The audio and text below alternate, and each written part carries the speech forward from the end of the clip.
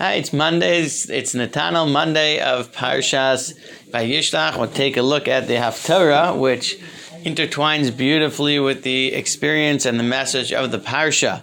In the Parsha, as we mentioned yesterday, we have the great showdown between Yaakov and Esav actually ultimately makes good, and he wants to be friends, and he gives the appearance of hugging, kissing, wanting to travel together and be friends with Yaakov.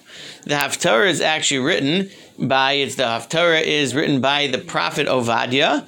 Ovadia is unique because he was a convert from the nation of Edom. The nation of Edom are the descendants of Esav.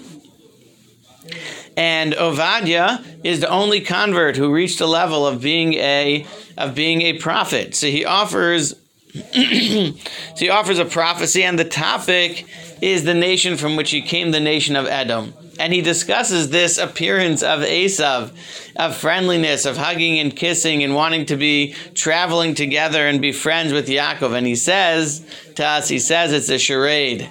He says there's a curtain, there's a veil, and there's something hidden behind it. It's not real.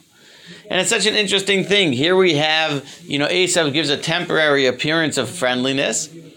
And Yaakov, of course, in the parsha pushes him off and delays and says, no, I'm not ready to travel together. I've got little kids. You go ahead. I'll catch up to you sometime. As the Haftarah ends, there'll be a time when Yaakov will come to Har Esav. He'll catch up to him sometime in the future. Yaakov avoids that whole experience.